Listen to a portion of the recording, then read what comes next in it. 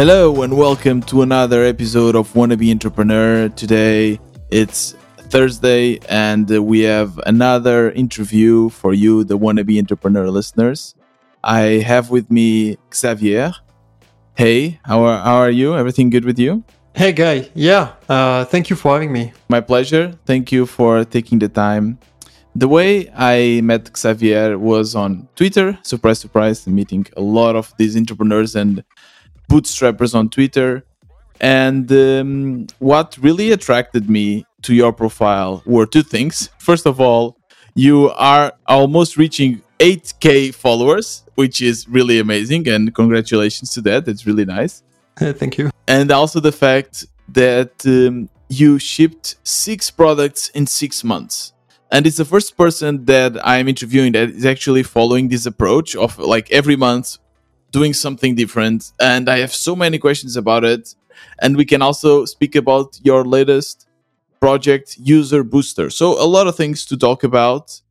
Xavier, thank you so much for joining. I'm sure that all the listeners will enjoy what you have to say. And I would like to, first of all, ask you to introduce yourself to the listeners in your own words. So I'm Xavier Coiffard. I started my career like 12 years ago as a developer. So I've been a developer freelancer for 6 or 7 years. Then I joined a company, startups. And they eventually wanted to go to the US to open the US market. So I spent a few years there, and then it failed. So I came back working for new startups. I finally co-founded one with 2 guys, and then after a year I stopped, and I've been indie hacker for 1 year and a half or something, and 3 months. Yeah, like 15 months of indie hacking. You have a lot of experience with startups. Have you also worked in like a bigger corporation before? You did, right? Yeah. The company that I joined and that wanted to open the US market was right. A small part of a big bank of a huge retailer in France. So it's a big corporation. Right. What is the big difference? Well, there are a lot of differences, but I guess one thing that really attracts you from startups that you don't have in bigger companies. What do you don't like about bigger companies? It's all about speed. Speed of execution, decision making. Everything is about speed in startups. While in big corporation, you have to do meetings, to plan your meetings. It's like super slow. There is some good parts as well because, obviously there is a lot of money. You can do a lot of stuff, but it's always like super slow. You need to convince a lot of people, showing it to your boss, and then the boss of your boss, and then the boss of your boss of your boss, etc. Yeah. While in startup, you can have an idea and execute it like pretty quickly. So that's the main point, I guess. I was working previously for Trivago, which is a bigger company. And at some point I thought, okay, me working here or not, the company would be the same. There would be no difference, right? Yeah. And I don't know, sometimes I feel that entrepreneurs need to be a little bit self-centric, like it needs to be me. It needs to be me who actually taking the responsibility. It needs to be me who's actually helping the company. Do you feel like this? Do you see this in your personality as well? I know that you also like to sail. We're speaking a little bit about this off record, and I also feel this like I love to be the captain on the boat because I love the responsibility and be the one actually moving and taking the shots to take the boat from A to B. Is this something also in your personality that you like to take the shots and be the responsible for the success or failure of a project? It's not really about being the boss, but responsibility and impact is are super important for me, for sure. Mm-hmm. I guess it depends a lot of your personality. I've seen people in that big company being totally okay with having a boss, don't worry too much about the direction and the purpose of the company, just doing their work. But are they entrepreneurs though? Yeah, that's right. They are just not. Yeah. Right. Yeah. So that's what I feel, that if you wanna, I don't know, a lot of people I interview, and I say this example so many times, that there's people that are working in a company, they're perfectly happy with everything, even with their bosses, but the only problem is that it's not their company. And then you want to create something of your own, right? And I don't know, at least it was, I worked in a bigger company, then I worked in a startup. When I worked in a startup, I felt much more fulfilled, but every now and then I would always feel that, I want to do things my way. I want to do my own company. Was this something that was also in your mind? Because you worked in you said 2 startups, right? Yeah. Yeah. Was this that came from time to time to your mind, that like, okay, I want to build something on my own, I want to build my own products, or not so much? Yeah, I always wanted to build my own product, and I guess being my own boss as well. I starting as a freelancer, so when you start a career as a freelancer, it's like super hard to be an employee after that. I guess when you taste also the freedom of being your own boss, it's really hard then to get in line. Yeah, Especially that's for because sure. sometimes, even if someone is better than you, it reaches a point where they might be better than you, but it's not in every aspect of the thing, right? So they might be better than you in coding, but you are better in marketing, or whatever. There's many possibilities, and you feel that there are certain decisions you wouldn't make that they are making, and then you say, okay, I rather be me taking the shots because I don't agree what my boss is deciding to do. Yeah, it generates a lot of frustration Yeah. when you're in a company that don't go in the right way, or the way that you think is the right way. You also mentioned that one of the startups you worked at failed. Why did it fail? So the first one, to open the US market, so that was like a kind of a startup. I mean, we were in an accelerator and stuff, so it was startups, and it failed because of politics. At this time, yeah, the retailers, the big company over the startups, Yeah. had some issue with like basic retailing stuff. So they cut everything that is not super core business. So the product or the startup didn't fail per se. They just decided to shut it down because it was not Yeah. making money. Yeah. Okay. Right. And what about the second one? Is it still working? Yeah, it is. It is still working. So it's an tech company, and I joined. That's a silly story again. I joined the company because the founder wanted to recruit a CTO at this time, and they just raised some fund.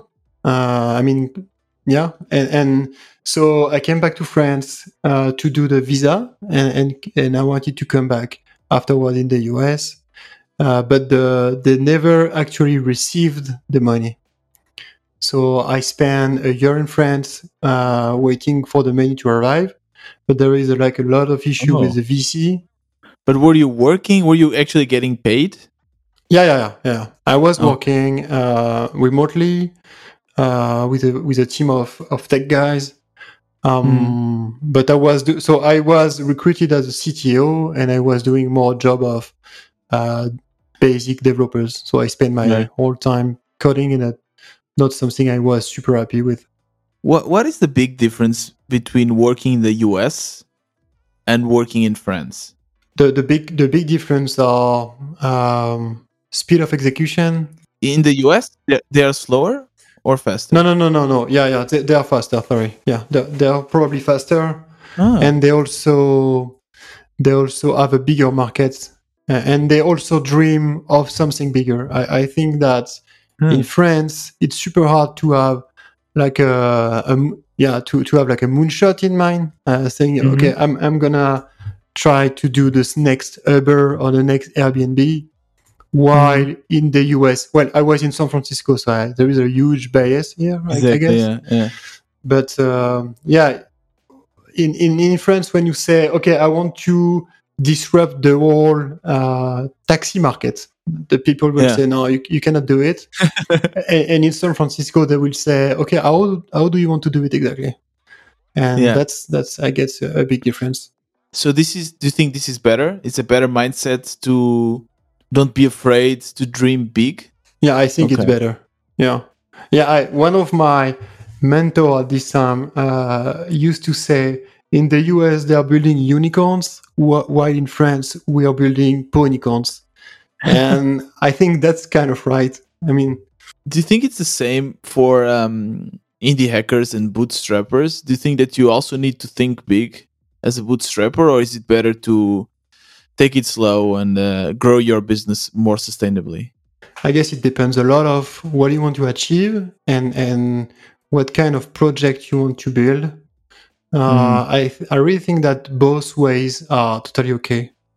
There is a lot of bashing in the indie hackers cultures about raising funds, having a VC on your board, and this kind of stuff. And I'm not fully agree with that. I think that if you want to create like a family business that grows slowly and make your own lifestyle, that's okay. But if you want to disrupt the market or go super fast, then you need to raise, and that's okay as well. Just really depend on what you want to achieve. Yeah, I'm always facing the exact same dilemma. Like, shall I try? Because I think they are completely different routes. The route of VC, you need to focus in maybe creating a good storyline and pitching and getting money and thinking that this will be a long-term thing. Whereas bootstrapper, I mean, you shipped 6 products in 6 months, right? Like, you can be more flexible. So I'm always thinking, okay, what should I do? And going back to your situation, right? So this company didn't work out. They didn't get the VC money. And was it then when you decided, okay, let's try bootstrapping, becoming an indie hacker? No, because after this one, after the edtech company, I co-founded a startup with 2 guys. Right. And I left the company after a year. What was this startup about? It's, I guess you know it. It's Logology. Oh, okay. Yes. With Dagobert and Lucy. Yeah, right. Yeah. Okay. I already interviewed them both. You know? Oh, really? Okay. Yes. I know everything about Logology. Okay, cool. So tell me about it. It didn't work out. You didn't enjoy it, or how did that process go? So I guess we are not agree of how to do things. It's hard to get co-founders. I feel like I've never actually started a startup, but I had many projects before that never actually grew up and took off. But I always, because I prefer working with others, but it's always can be a bit dangerous, right? Because if you don't see eye to eye, if one is more motivated than the other, it can just kill the whole project. Yeah. So you really never know. So you finish working to Logology, you split it, and then you decided, okay, it's time to go on my own. How did you come up with the idea of actually building 6 products in 6 months? So I was part of the indie hacker community before. I think even before doing Logology. So I always kept an eye on it. And I think what really triggered me to be an indie hacker and try the 6 in 6 challenge was the tweets of Daniel Vassallo. I'm sure you know it. You know him, sorry. And yeah, when I discovered that with like a simple video of 1 hour, about how to build your Twitter audience, that he made $100,000 something at this time. It totally blows my mind because I'm a developer. I started as a developer. I spent 10 years coding stuff, complex projects, building like super complicated database relationship and stuff. Yeah. And this guy with 1 hour of video on YouTube, he made like a huge ton of money. And I was like, wow, okay, I need to try it. And that's why I started to say, okay, I'm sure there is a way to make money and try way more simpler product than creating a new SaaS with a new huge tech stack and stuff. When you started doing this, do you have like freelancing clients? Were you making some kind of income or not at all? No, nothing. Because I had at this time I had something like 6 months of runway in savings, and so that's why I say, okay, I will try to build like 6 products in 6 months and see what happens if I can make a living out of it or not. Okay, let's go to month 1, first month. What was your idea then? So my idea was to create a big list of places where you can post your startups, because that's something. So in Logology, I was in charge of marketing, and I started to create like a list of places where you can post your startups. That's something I shared on Reddit. And I had a lot of traction from a small list, and I think, okay, I can probably make a huge list, way bigger than this one, and set it for like I think I started at $20 or something. So it was just a list, just a normal list. Which tool did you use? I use Airtable. And then, it's really interesting. So you built this list, and so I was even checking here one of your tweets. So best place to promote your startup, and you have like G2, Twitter, Beta List, Catera. Yeah. I guess it took you how long did it take to build the list? I don't know exactly, but 10 days or something. Okay. So the first 10 days of the month you build the list, and then it's about selling it, right? Yeah. How'd that go? How did that go? It goes super well. Again, I don't have the metrics exactly, but I sold like at least 20 or 30 of them, like in the first month, without really having an audience, because at this time I restarted my Twitter account and I had like 1,000 something followers. Okay. So that was not huge launch and huge sales, but that was clearly a signal telling me that, okay, you can do something from it. So, but how did you advertise that if you didn't add, 1,000 people is still a lot. So did you only use Twitter? What channels do you remember? Which channels work best? Yeah, I did. So I did Twitter, I did Indie Hackers, and Reddit mostly. Mm-hmm. And how did you use Indie Hackers to get people to buy this list? Super simple.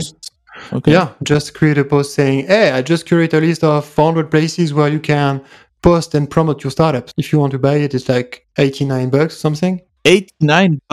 No. 18, sorry. 18. Okay. And people paid for it. That's amazing for me. You know, people are so cheap. They really don't like to pay for anything that they can somehow find themselves. It's amazing the fact that they actually paid for it. Yeah, but the value proposition is super obvious. I spend 10 days. So if you want to do the same thing, you will spend 10 days or something like 10 days.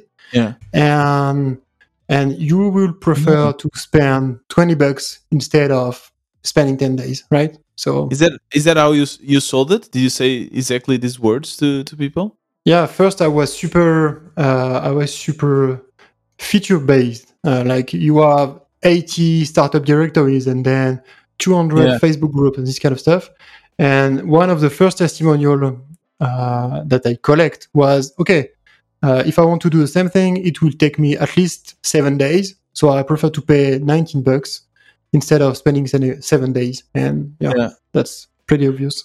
But how do you convince people that you're not scamming them? Because I feel this with my community, that people say like, how do I know that if I join, maybe it will not pay, the money that I actually spent.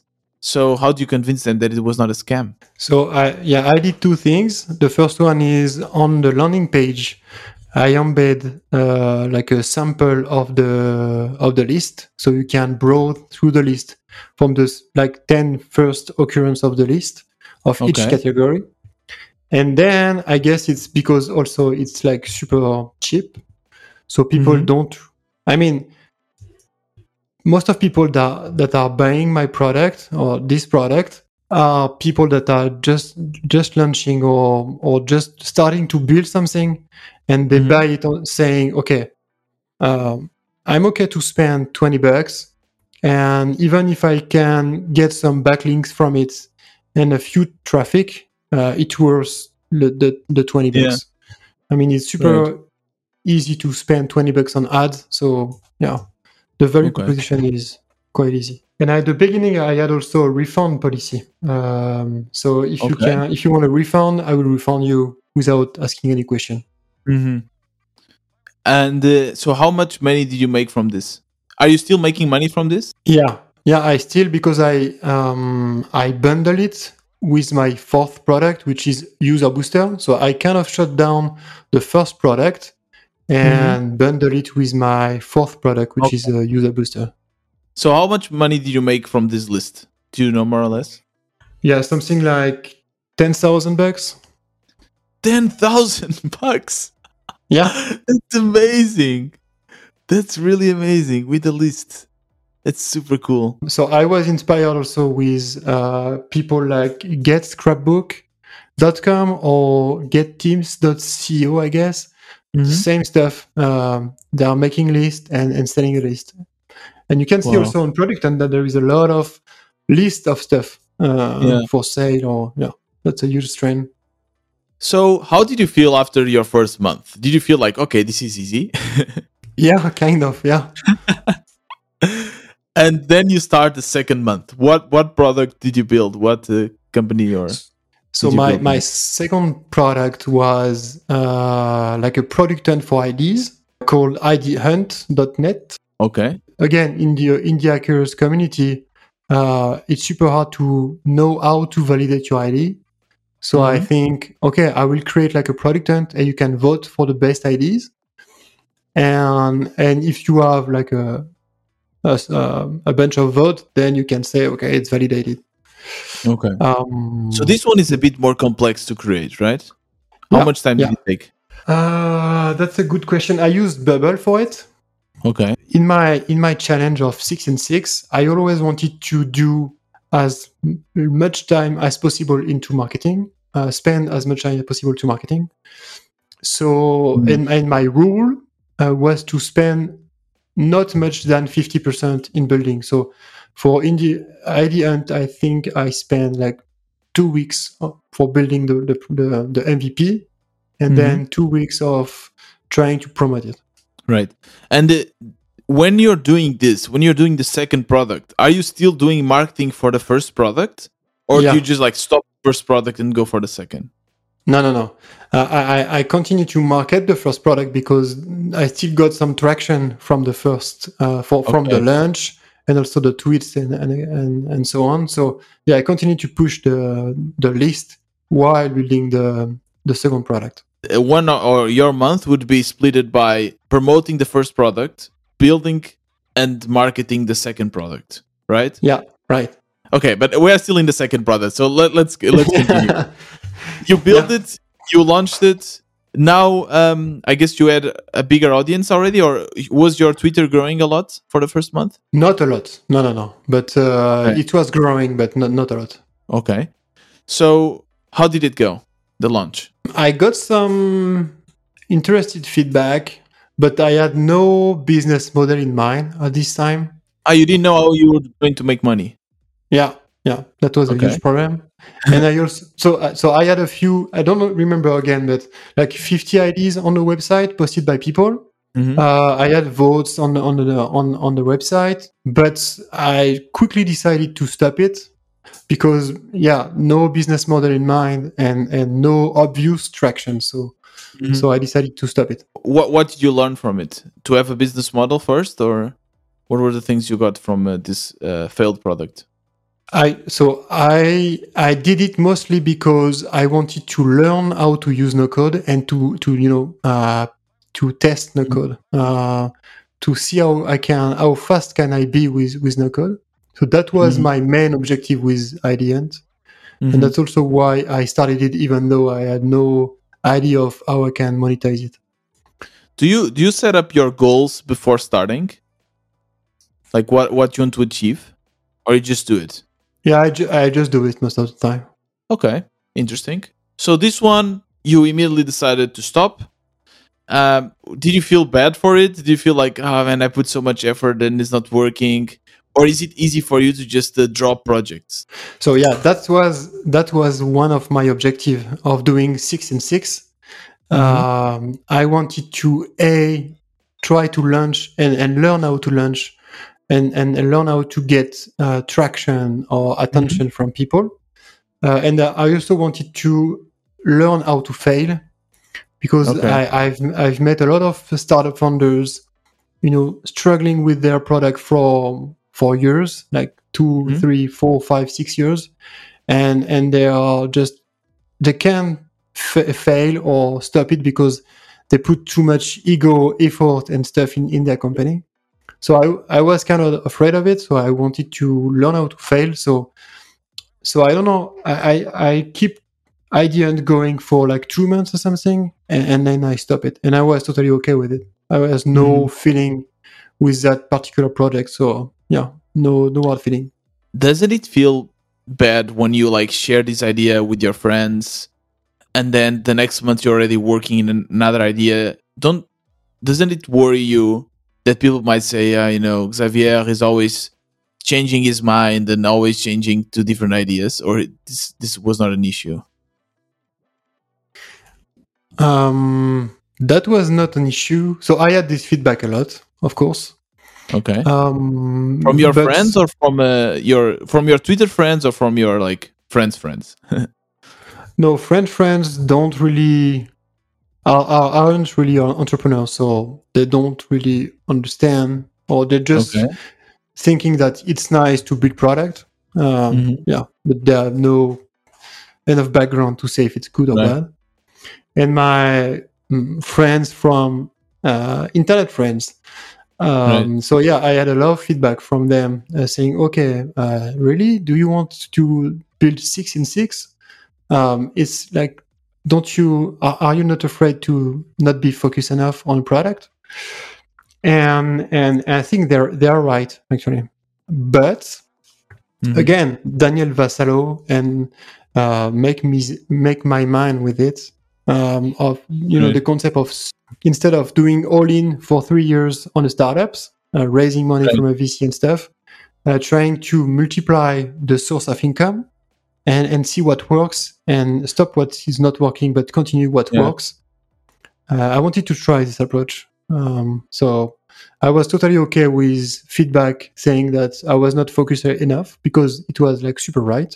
But that's what I wanted to achieve. So okay. So let's go to month 3, your third product. What was it? So it was a job board. Again, I discovered job boards in the Indie Hackers community, I think. What is this, a job board? A job board is a website when you have job offers. It's like basically a list of job offers. When you can apply for a job. And so I wanted to create like a super niche job board. So I created remotefr.com. So it's a job board for French developers that want to go fully remote. So I get job offers from all over the internet, but I keep only the fully remote for French people. And so yeah, that was super easy to build. I spent like 2 days building it, something. Did you automate it, or yeah, so I made it with no code again. So it's a Airtable database with a front end with a website called Table to Site. So you just plug your Airtable and it makes like a nice design over it. Yeah. And I automate it with a small JavaScript script to get the jobs. So where were you taking the jobs from? From GitHub, Stack Overflow, Lever, all the job offer platform. In your product so far, the technology, it's nothing everyone can build, right? You're more focusing on something that you can easily sell, right? Yeah. So in this case, the jobs are already there. It's nothing new, but you're just packaging it and selling only to the French developers, right? Yeah. Yeah, the 6 in 6 challenge was really about me learning how to do marketing. more than me learning how to build, because I always know how to build stuff. Right. And from my experience of being a developer, I understand that you cannot sell or make a living on yourself from a product only. You have to learn how to sell to people, how to market your product. Yeah. And that's why I wanted to achieve.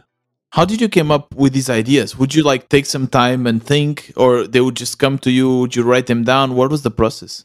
I think it's a muscle. So when you are looking for ideas, you just spend time on communities, talking with people, and ideas are popping up in your head. Like, right. Do you write them down?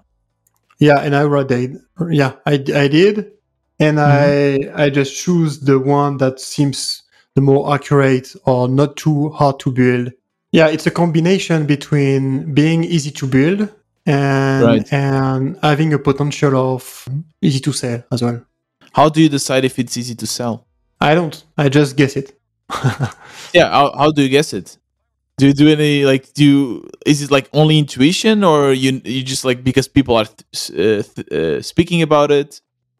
Like, what makes you decide if it's good or not before actually trying? For like ID hunt, it was, I think that validating an ID is like super hard. It's like a recurring pain for people, for makers. So I identify the pain and say, okay, I will try to build a solution for that pain. Right. For the job board, and that was the same mechanism from the list. For the job board, I just wanted to try a job board. That was pretty much it. Yeah. What is your strategy for launching this product? Is it always the same? Do you have like always the same process, or does it change? No, it's always kind of the same process. So it's just trying to be in the community where my potential customers are. So for the job board, so job board is kind of hard to scale or to kickstart, because it's like a marketplace. You need to have companies paying you for the job offers, and you also need to have like developers or traffic of some sort. And you can monetize the job boards only once you have like traffic, for like real traffic. Right. So how would you make money? Actually, the companies would pay you to show their jobs there. Yeah, that was the idea. Yeah, that was the idea. But initially, you were just pulling this information from Stack Overflow and GitHub and so on. Yeah. The idea was to pull job offers from a public website and put it together only with remote offers, and to get some attention from the developers. So I create a mailing list, and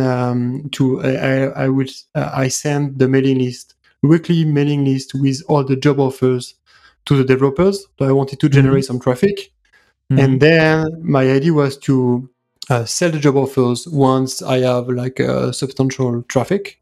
Right. But I failed. Okay. So why did it fail? You didn't get the traffic. Yeah, and that's super hard. That's really. I mean, I think there is two scenario with job boards. The first one is you are riding kind of a trend. We saw this recently with Web3. There is if you have a community already, an audience, and you are riding a trend like Web3, and then you can have a shit ton of traffic quite easily, and then it's easy to monetize. But if you are not riding a trend, or if you don't have any big audience, then it's really hard to create an audience. I mean, you need to go with creating blog posts, content marketing, and it take like a year at least of work. Right. And so I just didn't do the work for having the traffic. Yeah, this is also important. All of your products are mostly targeting the same audience, right? Yeah, except for this one, except for the job board. Except for even the job board, I guess there's a lot of developers that are also indie hackers, and they have side projects, I guess, right? Yeah, but it's French only, and my audience isn't in French at all. Indie hacker is not in French, so I had a lot of trouble creating traffic from French people. It was super high, and obviously it's a smaller market than the global market. So yeah, that was hard. So how did you feel? Now this is month 3, 4? 3, yeah, 3. And you failed the previous one. You failed this one. Were you getting discouraged? No. No. You don't have to. You don't have time to be discouraged in that kind of challenge.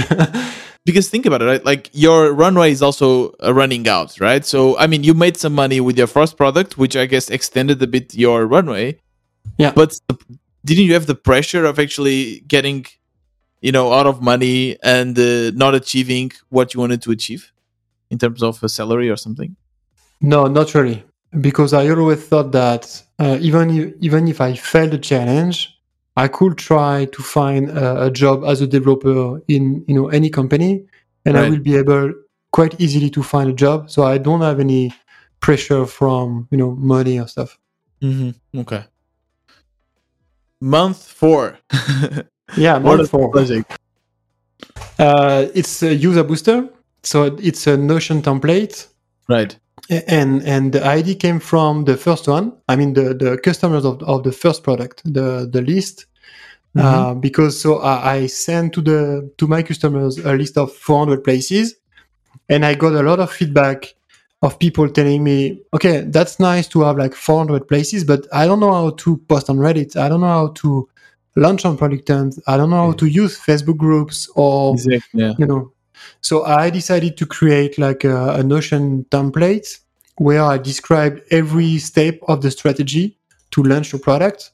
So before the launch, what you have to prepare before the launch, how to launch on Reddit, what the strategy there, how to launch on Product Hunt, what the assets do you need, what the strategy do you need to do before, during the launch, and after the launch. And so I did it for every communities and places. And I said it. How did you learn all of this? Oh, I learned by myself, just doing for my own product and trying what works and iterating on, to know more and stuff. Right. So now User Booster, I just opened it right now, and it says find out how to get your first users. You get it, you pay, and is it a one-time pay or a subscription? Yeah, it's a one-time. It's a lifetime access. So it's like a list or like a book, right? A book that tells you how to use these tools. Yeah, it's basically a wiki of how to launch your startup. How do you come up actually with the prices? I can see that you have a standard version for $49, then a bundle version, which I guess includes the list for $99, and then a booster version for $200, I guess. How do you come up with the prices? Yeah, it was a long process. So at this time when I launched User Booster, I think that the first product, I raised the prices to $29 or $49, I don't remember. And so I made early access, like pre-sales for User Boosters at something like 19. I sold a lot of them, and then I just raised the price every time I reached like a milestone of like 100 sales something. And I ended with, and I also looked at the competition, how much are people selling this kind of product. You didn't do any calculations whatsoever. You just decided, okay, let's start with this, and then let's keep on going up until people stop buying? Yeah, kind of, yeah. And did you notice actually that people stopped buying after a certain price? I don't know, because I stopped the experimentation at 49, the current price. I don't know if I can sell it more. Maybe I can. And how long? So this one, how long did it take to launch? And what were the results? I think something like 2 weeks to build. So you always go for this 2 weeks, 2 weeks. Yeah, maybe a bit more, because I didn't know Notion at this time, and I wanted to learn Notion. But yeah, something like 2 weeks, and then pre-orders. How did you do the pre-order? Yeah, how did you do this? The marketing for the pre-orders? So at this time, I had like an audience, 3,000 followers, something, I guess. How did they grow, by the way? How, just with the fact of you sharing your journey? Yeah, and I got some traction from the fact of saying that I was doing 6 and 6. And when I started the 6 and 6 challenge, I also started to build my own audience on Twitter. So I did this on the side. Any tips? What worked best on Twitter? Being consistent, for sure, like tweeting every day, engaging a lot with your audience, like every morning, just answer everyone on your timeline, and stay focused on your topic, like one or two topic, and stay focused. You are now reaching 8K, so that's definitely worked. How much money did you make in this one? So you got pre-sales, which is amazing. How much money did you make? From the launch, something like $1,500 something on the first month, and I'm still doing money from it. So this one was the most successful one up until now. The 4th month was still the first one, right? Where you got 10K. So no, I didn't go 10K on the launch, right? I didn't. I did 10K on the long term. Yeah. And the most successful one is now User Booster. I kind of shut down the first one. It's still online, but I didn't promote it at all. And I promote User Booster with the bundles. Because you bundled it. Okay. Yeah. What about the job board at this point? Did you shut it down? No, I haven't shut it down yet. I'm still publishing new job offers. I stopped the newsletters because they took me some time to build, curate the jobs and tag the jobs, but it's still online. I wanted to make a blog to do the work for the content marketing, but I stopped because it took me too much time without any ROI in the short term. But what I did is I launched a podcast about remote working. And I'm doing the podcast. So the job board is running by itself right now. And I'm doing the podcast because it's fun. I meet a lot of new people. I'm just like it. And you use the podcast as a marketing tool to get people in the job board. That was the idea at the beginning. I'm not sure it will work anytime soon, but I don't care. I just like podcasting, so podcast is really cool, right? Yeah. Let's go to month 5. What was the product then? Yeah, month 5 was the biggest product that I tried to build. Okay. So the challenge was to build a SaaS. So I wanted to build at this time, I think the idea was to create Superhuman, but for your Twitter DMs. Right. Superhuman is for emails, right? Yeah. It's a super productive tool to manage your emails inbox, and I wanted to do it for Twitter DMs because Twitter DMs are super hard to manage when you, especially when you grow. Yeah. So that was the challenge, and I did it with a co-founder at this time, not alone. Oh, okay. Yeah. And how did that go? It was super hard to do within a month because it was basically creating a SaaS from scratch with code within a month. Right. So that was super hard.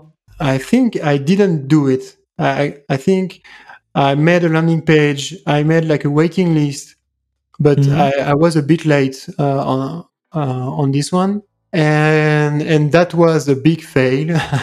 So I did interviews to the potential customers to understand the needs and what kind of product I wanted to build. So I did it, and I built a product, and I think I didn't build the right product. So I pushed it a bit, trying to have early testers, early adopters, and I finally pivoted it into more CRM for Twitter DMs. Right.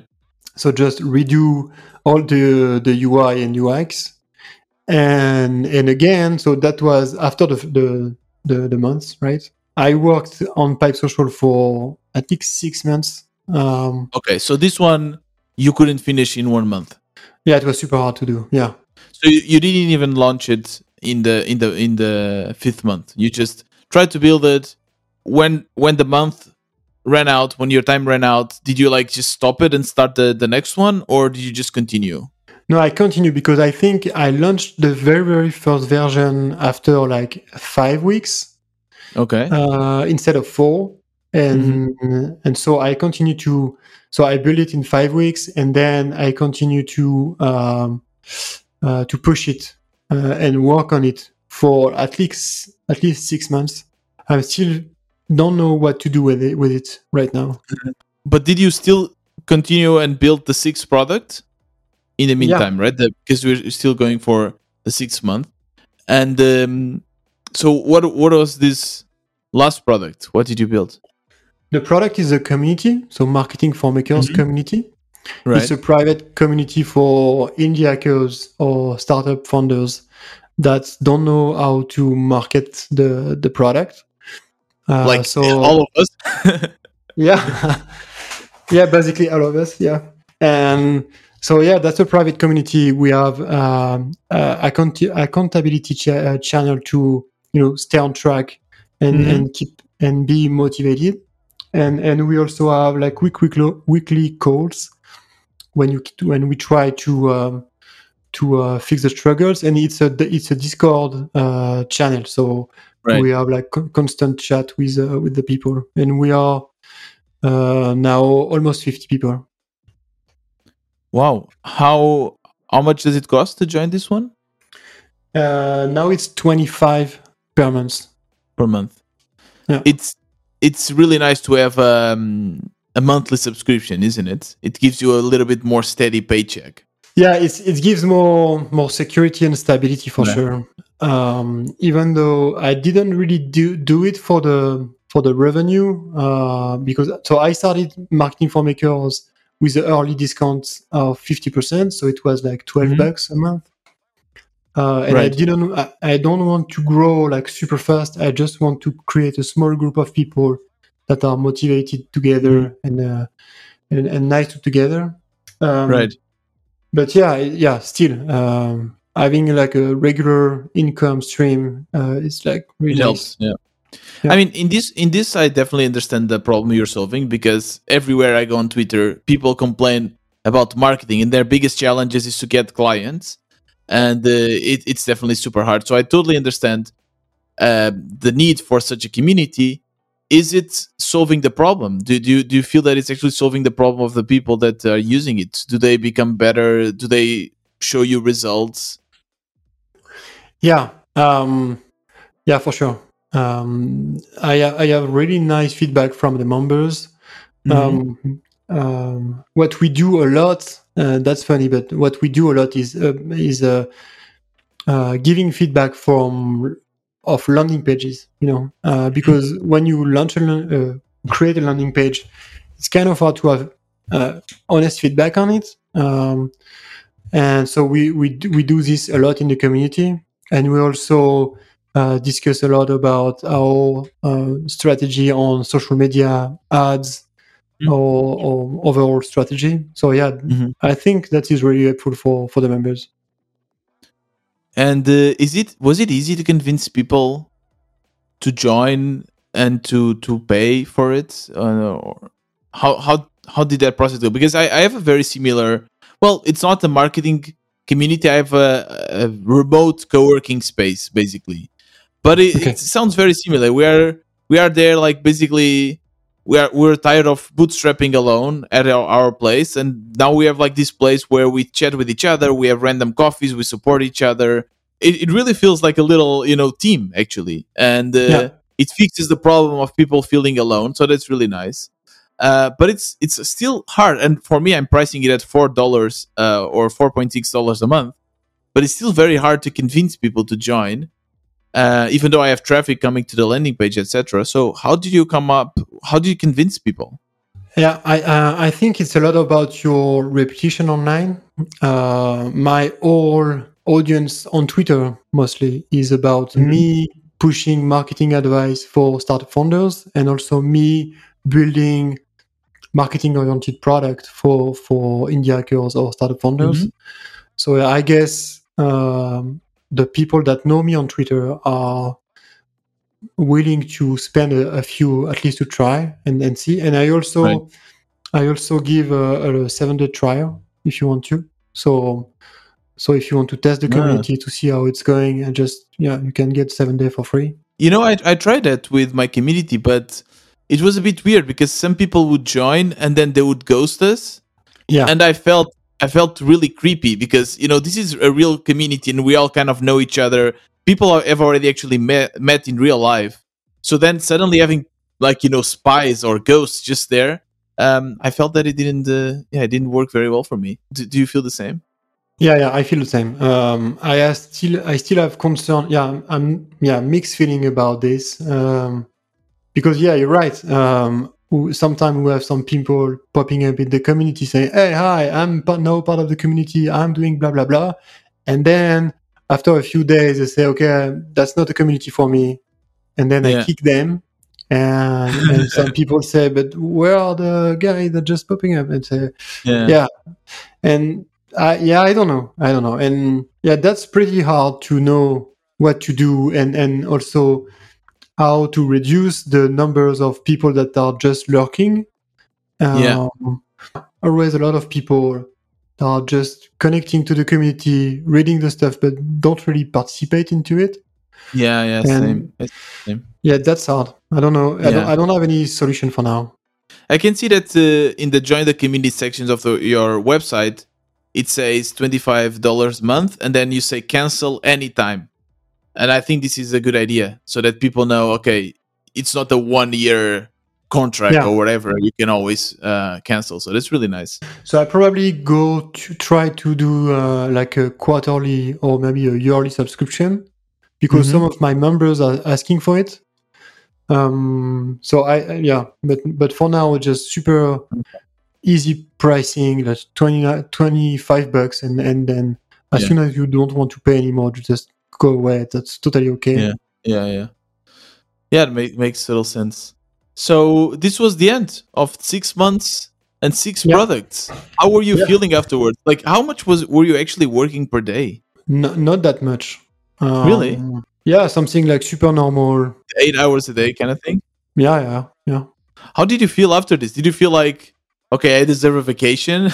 So it was kind of hard at the end because when I launched the 6 products, the community, I was still pushing at this time. So doing marketing and some stuff for the first one. I was still doing the newsletter for the job board, pushing a user booster at the time, and coding Pipe Social as well. Right. So that was super hard. So when challenge was over, I was happy because I learned a lot of stuff. I was also happy because I earned enough money to continue. To say, okay, that's a viable path. I can continue to do it. Mm-hmm. But I also need. I wanted to step down or slow down a bit because one product a month is like super super stressful. Yeah. It's super fun, but it's also super stressful. So after finishing this, were you making like a salary kind of money every month or not? Yeah, at this time I was making something like 1,000 something, depending on the month, but that was not enough to make a living, like a decent living, but paying the bills. So I was ramen. Yeah, that I achieved like ramen profitability after 6 months, I guess. Yeah. I mean, that's amazing. I'm doing this for 7 months and I'm not even making 100 euros. So it's definitely something really cool. And I really like your approach. I like the fact that you try to do something where you could easily show the value proposition. So what are your biggest learnings that, for people now that are maybe, other entrepreneurs and so on, what have you learned from these 6 months that, write it down and you are taking these lessons for life? First is marketing is 80% of the job. Okay. I mean, building is okay and that's fun, but once the build is finished or kind of finished, you have a lot of work to do to market the stuff, distribute the product, and get users. That's really, really hard. Then I also learned that validation or market studies and this kind of stuff is probably overrated, especially when you can ship something as soon as possible and show it to users. Even though if it's like a basic landing page with a small drawing, the basic concept of what you want to do, and you put like a button on it, a pre-orders of some sort, that's really validation. That's where it's better to do this than doing surveys and this kind of stuff, right? Yeah, server sucks. Waiting links sucks for sure. That was one of my big mistake for Pipe Social. Pipe Social, the CRM for Twitter DMs. Yeah. So I make a lot of interviews of potential customers. I created a waiting list, and when I launched the waiting list, the landing page was with the waiting list. I had something like 100 signups in a day or something.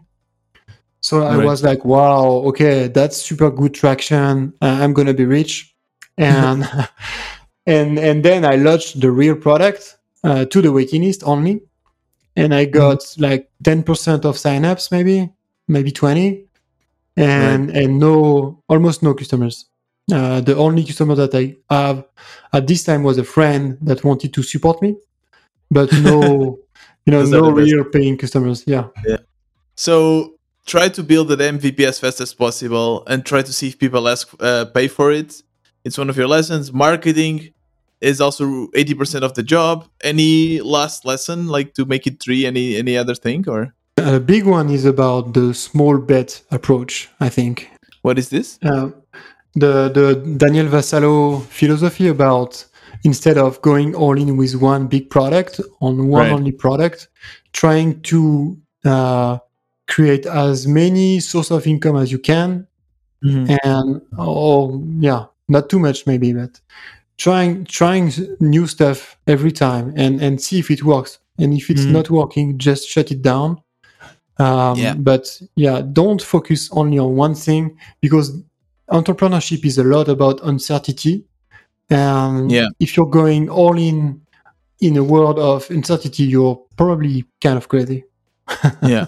No, definitely. I totally agree with you. That's definitely one of my biggest lessons as well, is that the idea you start with is not the idea you probably will end up with as an entrepreneur, especially as a bootstrapper.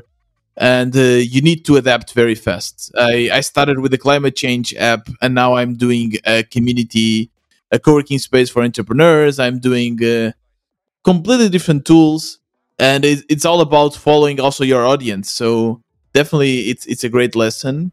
Xavier, thank you so much for sharing this journey with us, with the wannabe entrepreneurs. I'm sure that you will motivate a lot of the listeners here to try doing the 6 months, 6 products challenge. Are you going to do something similar soon, or now are you just going to continue the project you started? So I'm not going to do like a 1 product a month challenge again, because it's like too short, and I want now to build more complex stuff.